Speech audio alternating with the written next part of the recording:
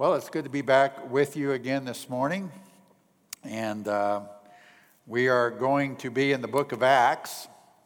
And this is the third part of a three-part series, though I didn't number them when we first began this series. It is a three-part series. We started with the church empowered by the Holy Spirit. Last Sunday, I shared with you the church equipped for service. And so we've been empowered, and now we've been equipped. And this morning I want to share with you the church engaged in ministry. It's one thing to have the power of the Holy Spirit. It's another thing to be equipped to do the work that God has called us to do. But we must take the empowerment and the equipping and put it to use.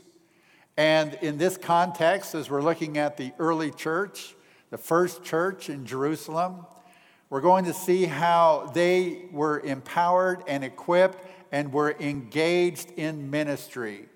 Specifically this morning within the body of believers and how they were caring for one another, but also with the preaching and the teaching of the resurrection of Jesus Christ. And when we put all of those three elements together, we find that this is a church that we should be, even today. For the context in which the church began to grow is really no different than the context in which the church today is to respond and to serve. We are the body of Christ, Jesus' church, his bride, and he has called us to service. And that's what this passage is about. In the early church, things were starting to grow. There was excitement even in the midst of maybe some oppression, some challenges. But they were new. They were like a young baby that's starting to grow. And they don't know better. They haven't seen all the things ahead of them that they may have had or are going to experience. They're new. They're naive about things. And I kind of think the early church was in that context. They didn't know what they were getting into. They just knew that God loved them, that Jesus died for their sin, that they had received his love and his forgiveness by grace, that they had eternal life, and they were coming together. There were no books, no how-tos, no seminars, no webinars. There was nothing for them to draw upon other than the Holy Spirit bringing them together in unity and in purpose. And I think, wow, what a great way to be. If we didn't have all of the other voices around us, how would we function? Just following the Spirit's leading. Because the Spirit unites. He doesn't divide. He drives us in the same direction. He keeps us in alignment with the will and the purpose of God. And I really see that's where the early church was. And I think that's where today's church must be. It's an exciting time. It's something that we should be involved in, something that we should be working toward. So this morning I want to talk to you about the church engaged. Here was a body of believers from every different background, and they had gathered there for the Pentecost, for the Passover, when the Pentecost took place, when they had come from different nations, they were different languages. God had moved, the Spirit had worked. They were speaking in different languages so everybody could hear the Word of God. Kind of a microcosm of what's going to take place in the kingdom of God when we're all there gathered around the throne of God from every tribe, nation, people, and language. What an exciting time that will be. What a glorious place that will be. Worshiping the Lamb. Well, here's a microcosm of that at the very beginning as God is drawing them together. And the church now was to be engaged in ministry. Because this is the demonstration of what the empowerment and what the equipping was to do. Now, the equipping was early on. There was a lot that they needed to learn. But the Holy Spirit equips us with giftedness and the fruit of the Spirit. He helps us be prepared for the work of ministry that we're supposed to be doing. As the church grew and developed, as they began to study and understand, God began to equip them even further for leadership and all of the other aspects of what the church was supposed to be. And so in our passage, we'll read from Acts chapter 4, beginning in verse 32. And then I want to share some things with you that I think are exciting and should be exciting in the body of Christ. Acts chapter 4, beginning in verse 32. It says, "All the believers were one in heart and mind. No one claimed that any of his possessions was his own, but they shared everything they had. With great power, the apostles continued to testify to the resurrection of the Lord Jesus, and much grace was upon them all. There were no needy persons among them, for from time to time, those who owned lands or houses sold them, brought the money from the sales and put it at the apostles' feet, and it was distributed to anyone as he had need. Joseph, a Levite from Cyprus, whom the apostles called Barnabas, which means son of encouragement, sold a field he owned and brought the money and put it at the apostles' feet." I think there's some interesting things here that we can learn from this early church. The first thing is this, that they were of one heart and one mind. It's the most important thing of all. The word heart has the idea of feeling. It has the idea of emotion. It's a driving force within us. They felt the same way about who they were, what they were doing, where they were going, what they were up against, all the challenges that they had in life. They were of one heart. They were not divided in any sense or in any way. One heart and one mind. They were ready to serve and do whatever it took to be brought together and function as the body of Christ. If you can imagine, out of the context of their culture, out of all the things that they had been raised with and they had learned, whether they were Jew or whether not Jew, generally in this sense they were mainly Jews. But now everything was different. There's a new covenant. There's a new hope. There's a new purpose in their life. They're coming out of this society which is problems. They're dealing with issues in their life. Becoming a Christian could have cost them their lives or their family. And so they're coming together because the Holy Spirit is bringing them together so they can have support and fellowship and worship and understanding about who they are now as new believers in Jesus Christ. One heart and one mind. They were in alignment with the Holy Spirit and with one another. There has to be unity for real fellowship that will bind the body of Christ together in order for the church to accomplish its purpose. When there's unity in the body, there's strength in the body. There's engagement in the body. When we're all together in one focus, one mind, one heart, when we're all focused on the cross of Jesus Christ, God is able to work through the body as a whole to accomplish greater things.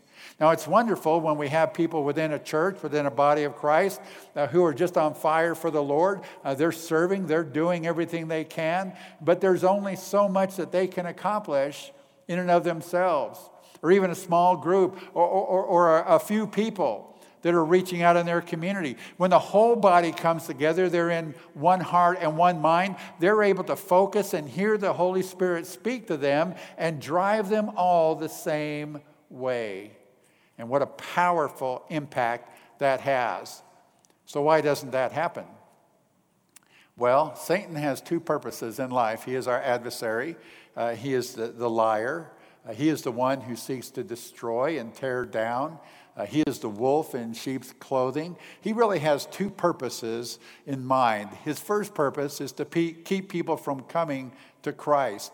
And one of the ways I think that he accomplishes that is when he can bring division within the body of Christ, when he can bring conflict in the body of Christ, and the world outside the body of Christ sees that, and they think, wow, why would I want to be a part of that if they're just like the world, if they're not unified, if they're in chaos, if they're in conflict, if they're unforgiving, why would I want to be a part of that? I'm already living in a world like that. And I think that's one way he keeps people from coming to know Jesus Christ, because the testimony of the body of Christ, not being unified, is just like that of the world. The second thing that he focuses on is as a person comes to Christ, they are born again through faith in Jesus Christ as their Savior and Lord. They've confessed their sins. They've repented of their sins. They're now a new believer. if he can ruin their testimony, then he's accomplished the second thing that's most important to him. Because the world looks at God's people as followers of Christ, and we're saying one thing, and we're doing one thing, but when we step out and we are in rebelliousness against God, when our testimony falls before the world, when we give in to those temptations and don't deal with them, when the church doesn't help us stay in line with the true walk of Jesus Christ, representing him in this world, and we've seen some evidence of that even recently from strong spiritual leaders who have all of a sudden the information's come out. They were involved in some things and the testimony is ruined. And listen, when your testimony is ruined, it affects the testimony of this body of Christ as well. And it certainly reflects who Jesus Christ is. Satan is very good at what he does. And he loves keeping people from coming to Christ if he can, and destroying the testimony of those who claim Jesus Christ. Which is why it's so important for those who belong to Jesus that we stay in unity with one another, in fellowship with one another, accountable to one another, responsible for one another, strengthening one another, helping one another as we walk through this life. It doesn't mean we're never going to have a sin problem, because like Paul said, I have to beat myself daily because I don't do the things I should do and I do the things I shouldn't do. Listen, we're still struggling with that. But the strength of the body of Christ and the unity of the body of Christ, being in one heart and one mind, helps us stay where we need to stay in our walk, and seeks to help restore those who have fallen. Now, the outside world doesn't understand that, but the less we have of people who say one thing and then do another, who involve themselves in the things of the world, and it becomes evident to that world, the less we will have of Satan's victories in destroying and keeping the church from being effective. This isn't the case with the early church. In its innocence, it seems that it was focused on four things. It was absorbing the truth of Christ, just like a sponge. When a new believer comes to Christ, most of the time, they cannot get enough of God's word.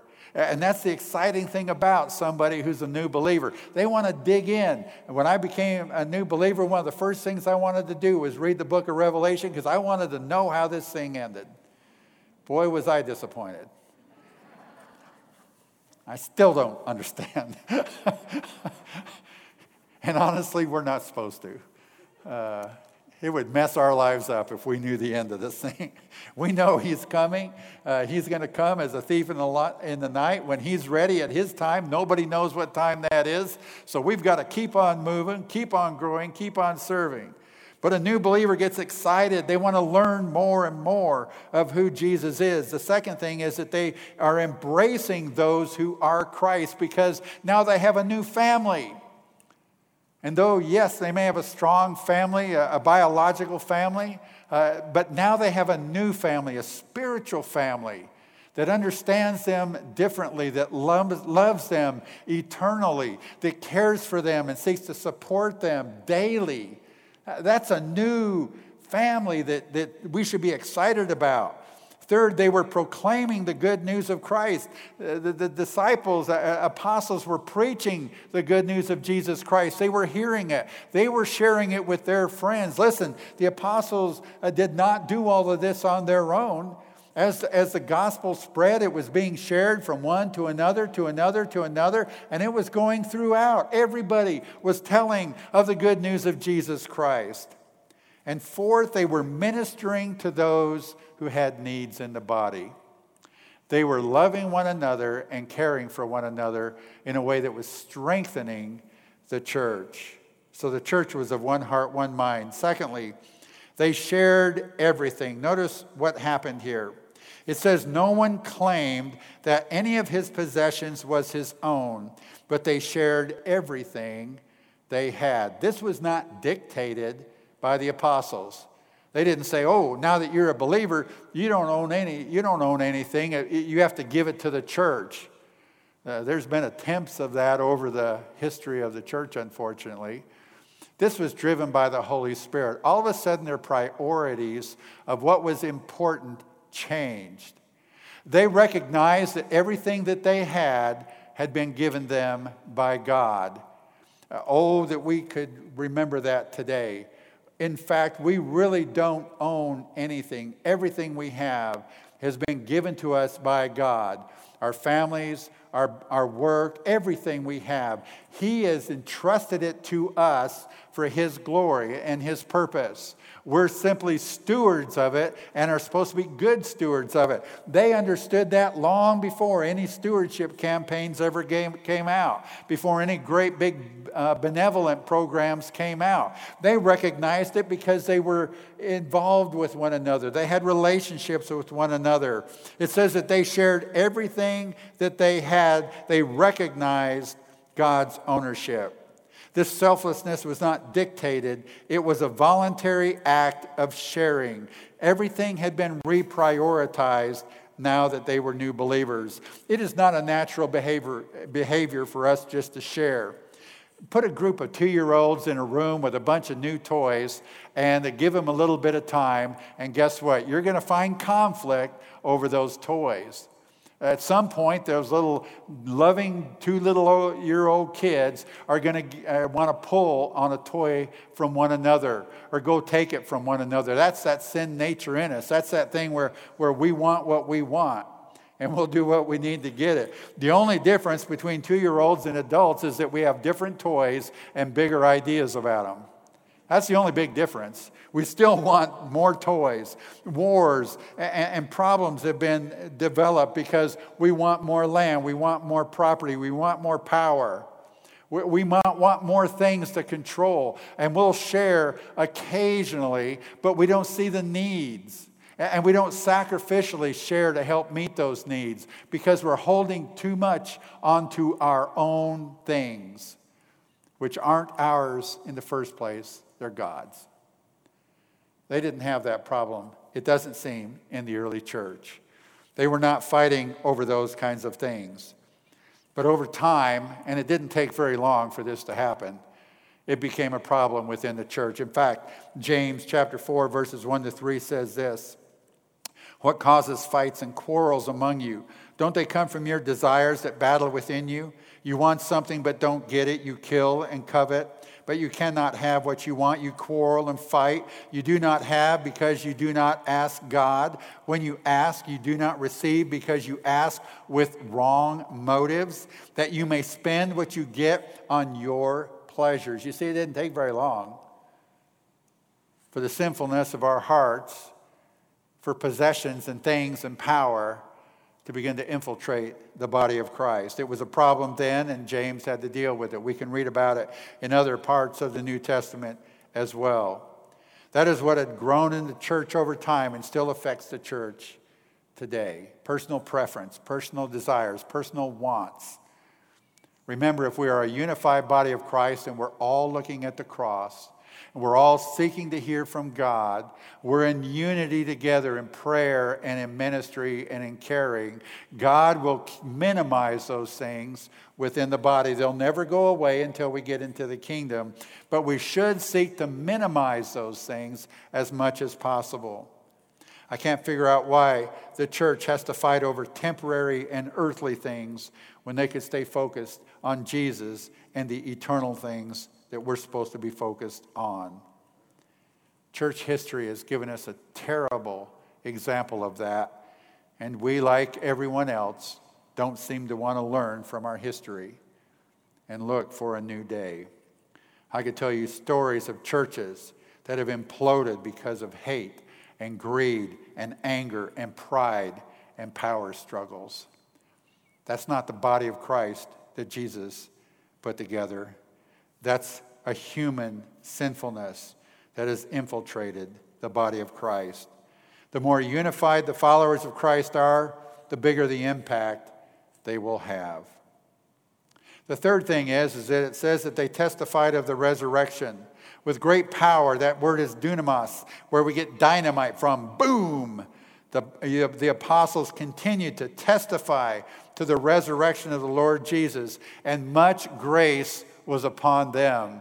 You notice the correlation between God's grace being upon them and the testimony of the resurrected Jesus Christ. As the church is involved in proclaiming the good news of Jesus Christ, as we preach the resurrection of Christ, God's grace comes upon the church. His favor, His love, His mercy. It's when we're not doing anything that God's not glorified. When we're preaching the wrong thing. It's easy for us to go out and talk about how great our study group is, or how great our worship is, or what a great facility we have, or how many wonderful programs that we have in the church. That was not an issue in the first church because they only had one thing to proclaim: the resurrected Jesus Christ, who went and died on the cross for our sin, who overcame sin and death through His bodily resurrection and opened up the very gates of heaven for every person who would place their faith and trust in Jesus as Savior. Sometimes we're focusing on the wrong message. We're talking about all the things of the church instead of the one who created the church, Jesus Christ and Him alone. You see, we have to recognize that sometimes our leadership, and sometimes we get so caught up in dealing with all the problems within the church that we forget about the message of the church. Now, you can think about this, and many of you have experienced this, especially when people are in COVID-19 and you're having to stay home with your kids and you're having to work from home and you've got a number of little kids running around and you're trying to do your work on your computer or in your own office. When they are playing together in unity and happiness, you get a lot of work done. But man, when they are at one another, you spend all your time hearing the conflict, trying to settle the conflict, trying to keep them from, knocking each other off a table or hitting each other with a table. I'll tell you, it's crazy. Now, I'm going to confess, I have two brothers, an older brother, a younger brother. My older brother is 18 months older than I am. My younger brother is 2 years younger than I am. We drove my mother crazy. Back in Omaha, about 1954, 55, 56, somewhere around in there. There's a story about the three of us in our little house running around through the dining room, through the little kitchen, out into the living room. We were being terrors. We would not settle down.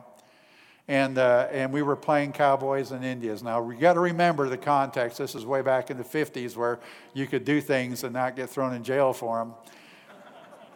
My mom's dad came into the house and he found me and my two brothers tied in our little red rocking chairs that each of us had. And he came in and he said, "What in the world is going on? What are you doing?" She said, "Well, they were playing cowboys and Indians, and I won." And then she had tied us in our chairs. You can't do that today. But when the body of Christ is in conflict and there's problems and the leadership and the ministers are having to spend all their time trying to put out those fires and the deacons trying to deal with things, just think how that draws the energy and the effectiveness of the gospel of Jesus Christ away. That's why the unity is so important. And pastors and leaders and deacons can't come along and just tie you to a chair. They just can't do it. It's not acceptable anymore today. I'm not sure. Maybe it wouldn't be a good idea. Number 4, they sacrifice for the needy. Notice what it says. There were no needy persons among them. None. There weren't any. For from time to time, those who owned lands or houses sold them, brought the money from the sales, and put it at the apostles' feet, and it was distributed to everyone as had need. Remember, this was voluntary. They saw the needs, they wanted to help, and there were those who were rich and poor, bond and slave, those from different countries, those who maybe had different languages, but they were part of the body of Christ. And everybody who was in the body of Christ, because they were a unified body of Christ, were sensitive to the needs of everyone within the body of Christ. And those who were capable and had the financial means or had properties were taking and selling those properties because they recognized that the property wasn't as important as meeting the needs of those who were struggling, who were poor, who needed the help. They were willing openly and joyously to sell those properties and give it to the apostles and trust that they were going to provide for those who had need the most. Wow, what a concept. What a concept. Notice a few things from this. First, it shows the diversity of the early church. Professional people and common laborers, people from every background and experience. There were political people and citizens. They were all gathered together. It was a very diverse church. Second, it wasn't a mandatory sale of land or homes. It was voluntary. It indicates that it didn't happen all the time, but it was occasional. As somebody was recognizing there were more needs, God would lay it upon their heart to sell a piece of property. They willingly would go do it, and they would lay the funds at the apostles' feet. Third, it seemed to be based on the awareness of people's need. When there was a sense that somebody in the body was hurting, the Holy Spirit urged those who had property and homes to sell them. And fourth, the distribution was based on need. Now, there's a lot of things going on today and a lot of needs. Some are real needs and some are perceived needs.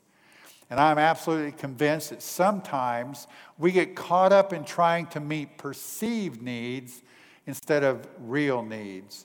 And the difference is a perceived need is what you think the need is. A real need is what you see as being a need. It's not just that everybody needs food. It's that there are people who really need food. And you focus on those real needs, not the perceived needs or not the popular needs. Because we can get caught up in the beneficial or the benevolence concept of where we're just going to give everybody anything we have and understand that many of those people, they're not really in need. They're taking advantage of your generosity. Real needs come from relationships. People that you serve with, people you worship with, people that you live next door to. When you see them struggle, when you know they're having a hard time, when somebody's lost a job, when somebody's been in the hospital, you understand that. You pray for them. Those are real needs, not perceived needs. And that's how it was in the early church. They knew one another to the extent that when somebody was in need, they were willing to make the generous sacrifice of meeting it by selling their property. When a culture of sacrificial giving is present in the body of Christ, needs are met. And I pray we will always have that culture of generous giving in the body. By the way, there was no tax exemption for their giving either back in those days. That had no motive for them in meeting the needs. The fifth thing, and I'll finish up just about almost with this. There is the example of the encourager.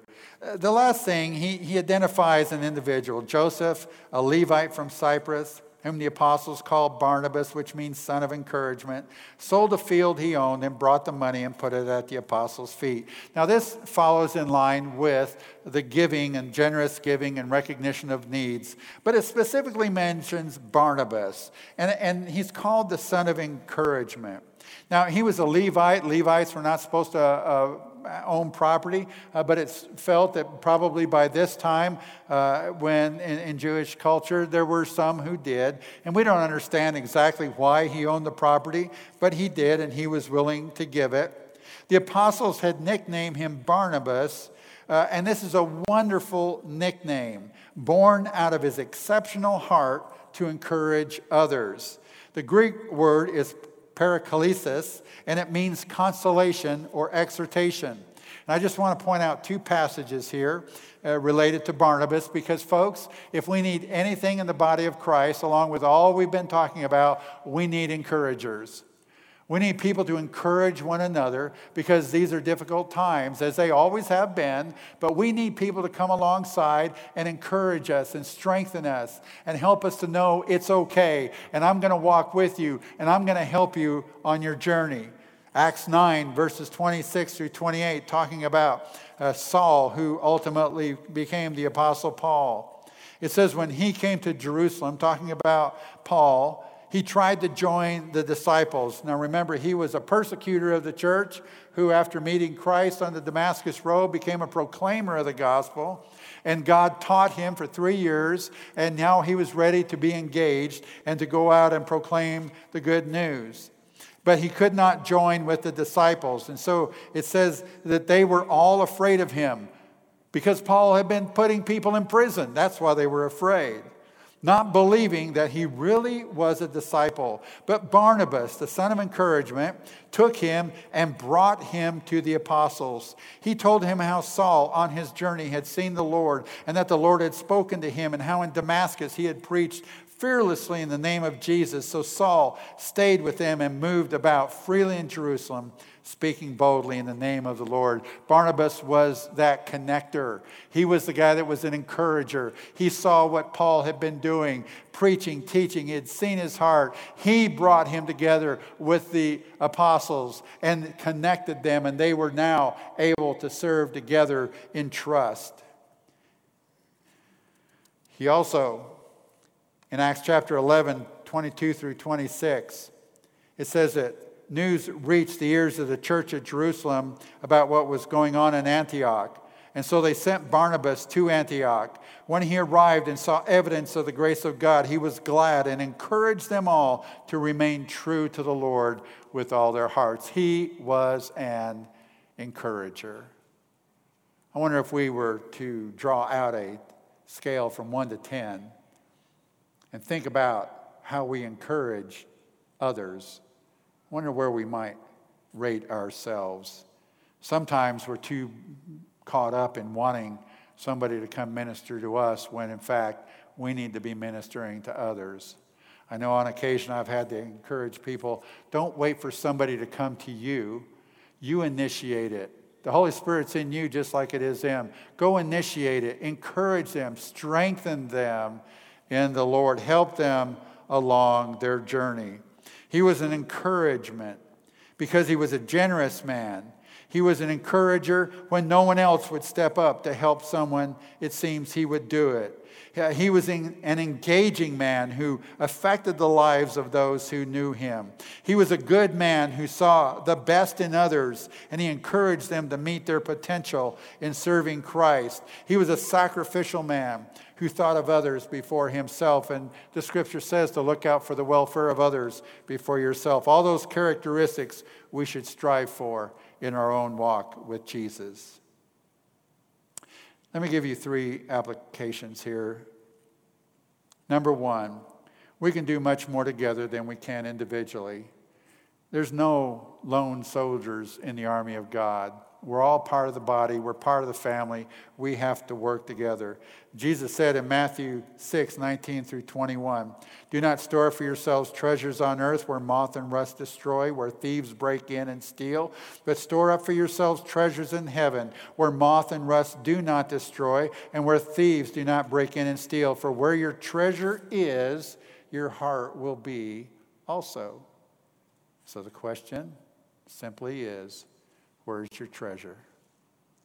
What do you treasure most in your life? Our treasures are in heaven, not on earth. And third, meeting the needs of others glorifies Christ. And Jesus said it in Matthew 25 when he said, for I was hungry, you gave me something to eat. I was thirsty, you gave me something to drink. I was a stranger, you invited me in. I needed clothes, you clothed me. I was sick, and you looked after me. I was in prison, you came to visit me.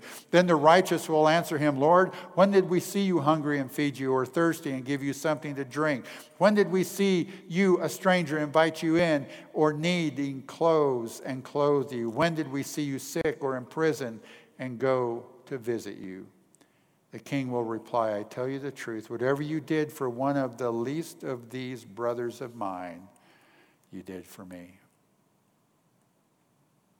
You see, we need a unified body of Christ. We need a generous, sacrificial body of Christ. We need a body of Christ that is so united that when it senses and sees the needs, the true needs of those around them, they're willing to sacrifice to help meet those needs. And we need encouragers, folks, because these are challenging times. It's always been challenging, but we need others to come walk alongside each other through this journey. Sacrificing for others opens the door to the gospel to be shared. I think that's a very true statement. As we've looked at this, I think that we can ask the question, Lord, this is a church that I would want to be a part of. This is a body of believers in this early church from the things that we've looked at. This is what the church should be. It's about the people. It's about their relationship with Christ. It's about their love for one another and for the Lord. It's about proclaiming the gospel of the kingdom and living in unity with one another. That's an ideal place to be. And it's not an ideal place that we cannot achieve or experience if we get ourselves out of the way and let Christ rule in our lives together.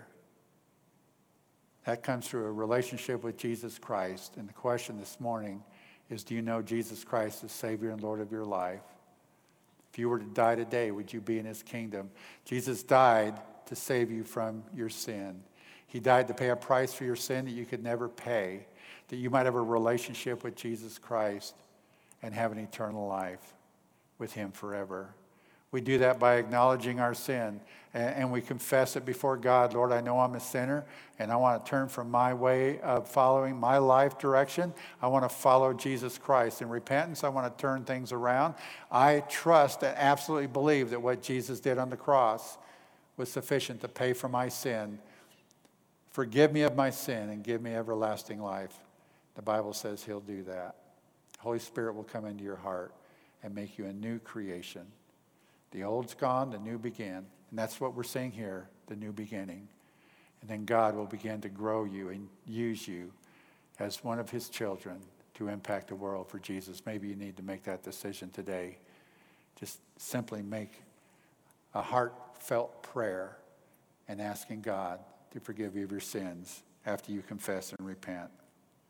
Believer, you're part of the body, like it or not. You're going to live in unity in the kingdom, and you're not going to be worried about all this stuff down here. But why wait? Why wait till then? Let's get unified. Let's focus on the things that are important to God, not to man. And let's be the body of Christ that makes the impact in this world that it needs to make, especially in times of difficulty like now, when the world needs to see and hear the truth of his love for them and the hope that only he can offer them. Father, I thank you this morning for your word and how you have helped us to see something in this early church, this new grouping of believers, people of faith in Jesus Christ, as they were caring and loving and unifying and generous in their giving and watching for one another as they were proclaiming the kingdom of God to a lost world. And we know that Satan was quickly to come in and seek to divide and keep people from coming to Christ. But Lord, greater is he that is in those who are Christ than he that is in the world. He has no power over those who will not allow him to take control or to tempt them or to lead them into things that are divisive and conflicting within the body. Help us to stay unified in Christ. Help us to look out for one another's needs. Help us to be sacrificial in everything that we do. And help us represent Jesus Christ, a true reflection of him and his love for the world out in the world so that others will come to know him as Savior and Lord. Father, we want to glorify you through this and honor you And we want Jesus' name to be lifted up. May you be glorified and honored as we respond to you in faith this morning, as we make personal commitments, as we confess personal sin, and as we seek to be unified as one body of believers for one great purpose, your kingdom and your glory. And I pray it in Jesus' name. Amen. We're going to close here in just a few minutes, but we do have some announcements. So if Merv will come up, and Gregory and Ben, if you three will come up, we're going to have some announcements from these men about your church. And let me just say, I love your pastors. I love your leadership here. I love how God has been working and through many challenges over the last couple of years. But you have some very faithful and committed leaders in this body of Christ. And I pray that you continue to pray for them, encourage them, strengthen them in the Lord as they make decisions and as they lead you in serving Him. Amen.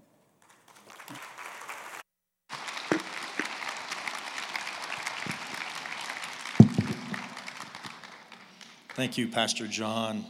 My name is not Barnabas, but I do bring a word of encouragement this morning. My name is Merv Jersak. I'm the chairman of the pastoral search team here at Hoffmantown. And I just want to let you know that 2 weeks from today, on September 13th, our candidate for lead pastor of Hoffmantown Church will preach to our congregation. And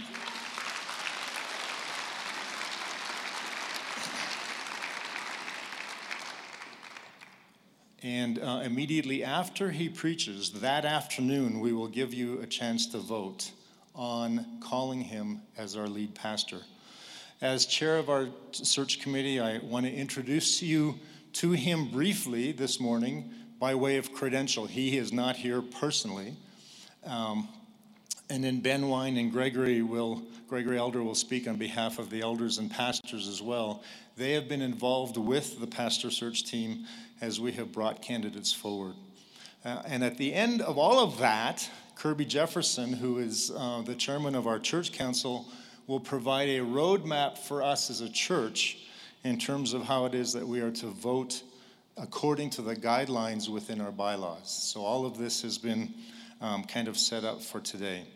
Our candidate, his name is Lamar Morin. Some of you may or may not know that name, but he is what I would consider God's nugget to us, who has been hiding in plain sight because he works about a half a mile that way at the Baptist Church, at the Baptist Convention of New Mexico. He was referred to us by his boss, Dr. Joe Bunce, who is the executive director of the convention. Lamar Morin currently heads up the leadership development team for our state, for the convention. Lamar is married to Lynn Morin. He himself has lived most of his life here in New Mexico.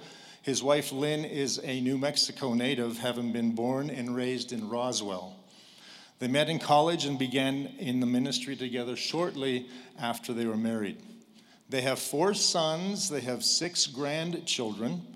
Their oldest son is in the medical field, actually moving now, finishing his fellowship, moving now to Phoenix. Their other 3 sons are in the ministry, both here in New Mexico and abroad.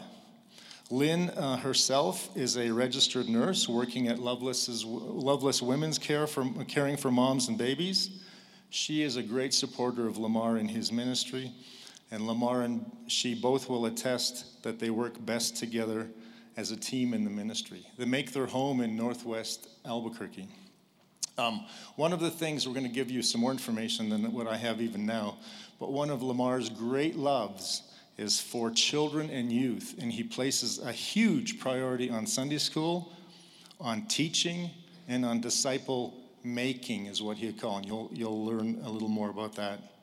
As a preacher, he is expository in nature in his approach. He preaches what the text says and then brings the application out of that particular text.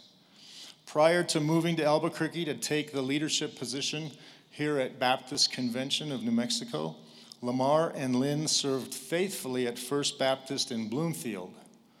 For the first 13 years while he was there, he was the executive pastor and the pastor over the worship and the education ministries during the time that Dr. Bunce was the senior pastor there. When Dr. Bunce left Bloomfield to come here as executive director of the convention, the congregation shortly thereafter voted Lamar in as their senior pastor, and he served as senior pastor of Bloomfield for about another 6 years before he himself was called here into town to serve at the convention. You know, when I've observed pastoral searches in the past, it seemed that all of a sudden one Sunday there's someone in the pulpit, he preaches, and then we vote. What we have done, especially in this time of COVID, what we as a pastoral search team have discussed and decided and prayed about, what we want to do is give you an opportunity to get to know the man and his wife even prior to him coming to the church to preach in view of call. So what we've done is we've taped an interview with him. We've put together a small package that Drew, I believe, will be putting onto our website later on today. That'll be available for the next couple of weeks so that you get to know them a little bit. And we want you to also get a chance to send some questions in. We will remove duplicates and that sort of thing, and we'll give you a chance to have a question and answer time with him, probably over technology, again, because of time and COVID, but we haven't quite figured that last part out. So in summary, before I have these two gentlemen speak, I know I've been on here a long time, Lamar and Lynn will come to us in view of call, and I want to let you know they are New Mexicans, they are Albuquerque residents, they like Christmas. New Mexicans know what I just said. They have served in ministry positions involving children and youth work, worship pastor, executive pastor, senior pastor, leadership in the convention, and they continue to serve wherever needed to fulfill pulpits. In fact, today, Lamar is supporting our church in Clovis, who is, I think, also in the middle of a pastoral search or a worship pastoral search. So he has been traveling almost every week serving in Clovis and Carlsbad and places that need him. So pay attention, watch the website, and you'll get to know him even more. Ben.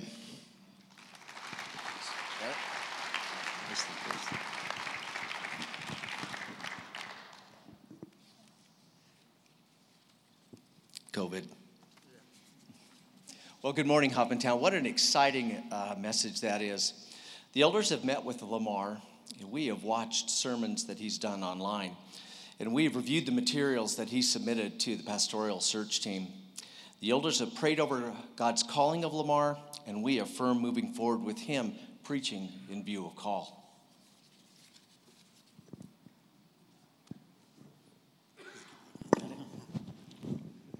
I would just echo what my brother has said. We met with Lamar, a very blessed person, and myself and David, as being the pastors, are in full agreement with going forward with him on the 13th in lieu of a call. Next, we have a video from Kirby, and he's going to give us. Good morning. My name is Kirby Jefferson. I'm chair of the Hoffmantown Church Council. In these unusual COVID-19 times, we will have to modify our process to call a new pastor. The Church Council has unanimously approved a temporary resolution adjusting our voting process to accommodate the restrictions brought about by the pandemic. We have also developed a process which will allow us to verify that only the membership votes will be counted, but will also maintain absolute confidentiality by using a third party in our process. Lamar and Lynn will be featured in a video discussing their background and Lamar's ministerial journey and focus, which will be available to review online. Additionally, some of Lamar's previous sermons will also be made available to listen to online. We encourage questions to be emailed to lamarquestions@hoffmantown.org. Lamar will respond to those questions in a live video broadcast on September 9th. Ballots will be emailed to all members 1 week prior to Lamar preaching. Some may be able to learn enough about Lamar and Lynn from the video discussion and the Q&A session, and from hearing his previous sermons, to have enough information to vote prior to his sermon from the pulpit on September 13th. Those votes may be emailed, brought to the church and given to reception, or mailed via the postal service the week between September 6th and the 13th. For those wishing to wait to hear Lamar's sermon on the 13th, those in attendance in person will be given a ballot prior to the service, and they'll be able to drop that ballot off after Lamar has preached. For those watching online, there will be 3 options. They will be able to email their ballot back to the church on Sunday afternoon. They may bring the ballot by reception after the service and drop the ballot off again on Sunday afternoon, the 13th. And for those that are not able to do either, they may call the church and ask that someone come by their house to pick up the ballot. Because of the membership validation process, only 1 vote per member will be accepted. All ballots must be in by 5 p.m. on September 13th. After the ballots are all verified, the ballots, less the names, will be given to the Pastoral Search Committee to tally. A communication to the congregation on the voting results will be emailed immediately after the vote tally is completed. Please watch your email Sunday evening for the results. Remember, the bylaws require a 90% affirmative vote to call our new pastor. Thank you.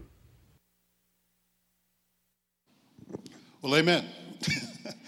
I want to thank Merv and the Pastor Search Committee. They have continuously served in a very honorable way. And thank you for Pastor John and his wife. And Lord, just each week he's been challenging us in his word, and that's a good amen. That's a good amen. So everyone's dismissed. The doors are open in the back.